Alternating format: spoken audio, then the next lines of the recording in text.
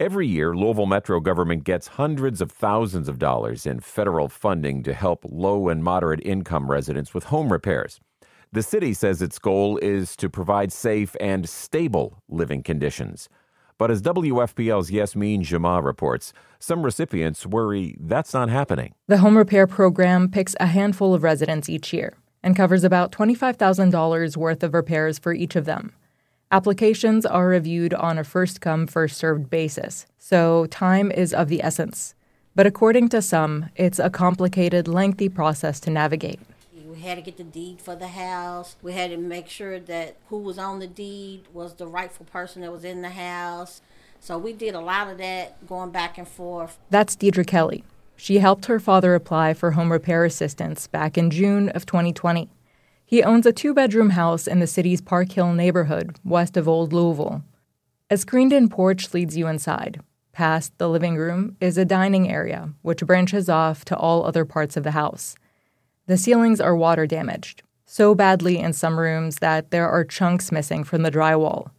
Mold plagues the home like ivy, creeping up the corners. My father started staying over to his girlfriend's house because he could breathe better when he was away from her. Repairs started in August of this year, and according to the contract, the work was supposed to be done by September 5th, but it's still going on. Homeowner Charles Kelly says there were miscommunications about when workers were coming by. They call telling me that they gonna be here, and then they don't show up. So I'm here all day waiting on them.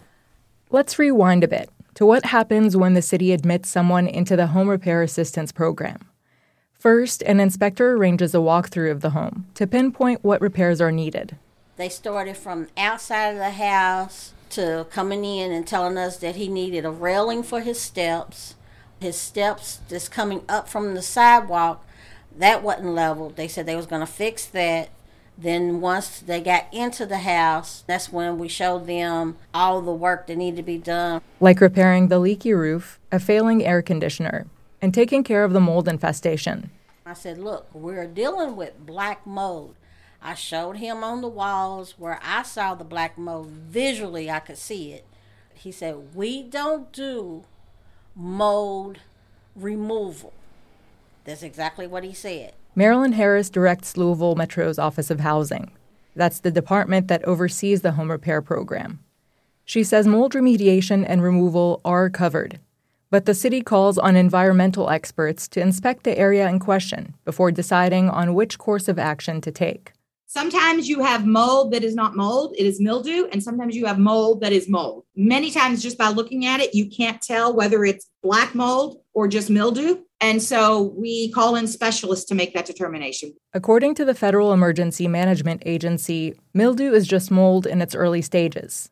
There are different ways to address mold issues, from tearing down walls and the structure within to spraying it with a bleach solution, plus what Harris described as a paint mixture that has a sealant in it that will encapsulate the dry, dead mold. The Environmental Protection Agency doesn't recommend this spray and seal approach because it doesn't kill the spores. It just keeps them contained, if and only if the moisture is eliminated. But family members say that's what the city contracted workers are doing at Charles Kelly's house, even though the source of the moisture there was a leaky roof, and the contractors didn't fully replace it. Instead, they added a new layer of shingles on top. It is not a violation of any code to put a second layer of roof on over. Kelly's daughter, Deidre, says that just patched over the problem. It's no good if you putting it on some wood that has been rotted from rain, over a period of time. This is all needed to be replaced. Despite the mold, contractors started redoing parts of the drywall in Kelly's dining room in late summer. And within weeks, the painted-over areas were already water-stained. When I first visited Kelly's home in late September, he'd had the initial mold inspection, though nothing had been done about it. But by then, the contractor had already moved on from a short list of repairs: fresh gutters, a new water heater, and the still leaking roof. The roof had gaps in several areas where you could feel air blowing in, and where the family feared water would continue to seep through. Harris with the Office of Housing says someone with the city will do a final walkthrough after contractors wrap up repairs. An inspector will go out and verify and make sure that everything that was in the work write-up that we agreed to and that we are paying for is done and completed in an acceptable manner and up to code. But Tawana Bowen says that doesn't guarantee the work will last. The city helped with her home repairs about 10 years ago. Bowen says she had roof work done to divert the flow of water and protect against leaks, but it failed just 2 years later.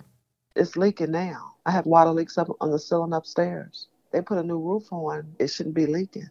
The contracting group that worked on Bowen's house back in 2011, ABN Restoration Inc., is the same one fixing Kelly's house now. No one is keeping up with what's actually going on with the city. But that's government money that they are, no one's really keeping track of it. Louisville Metro Government has contracted the majority of home repairs out to ABN over the last couple of years. In the fiscal year that ended in June of 2021, the company raked in about $208,000 of the home repair program's total budget of $288,000. ABN's owner didn't respond to requests for comment. How many elderly people they doing this to, right, that they're getting this government funding and not doing the job? That's Kelly's nephew, Gary Irvin.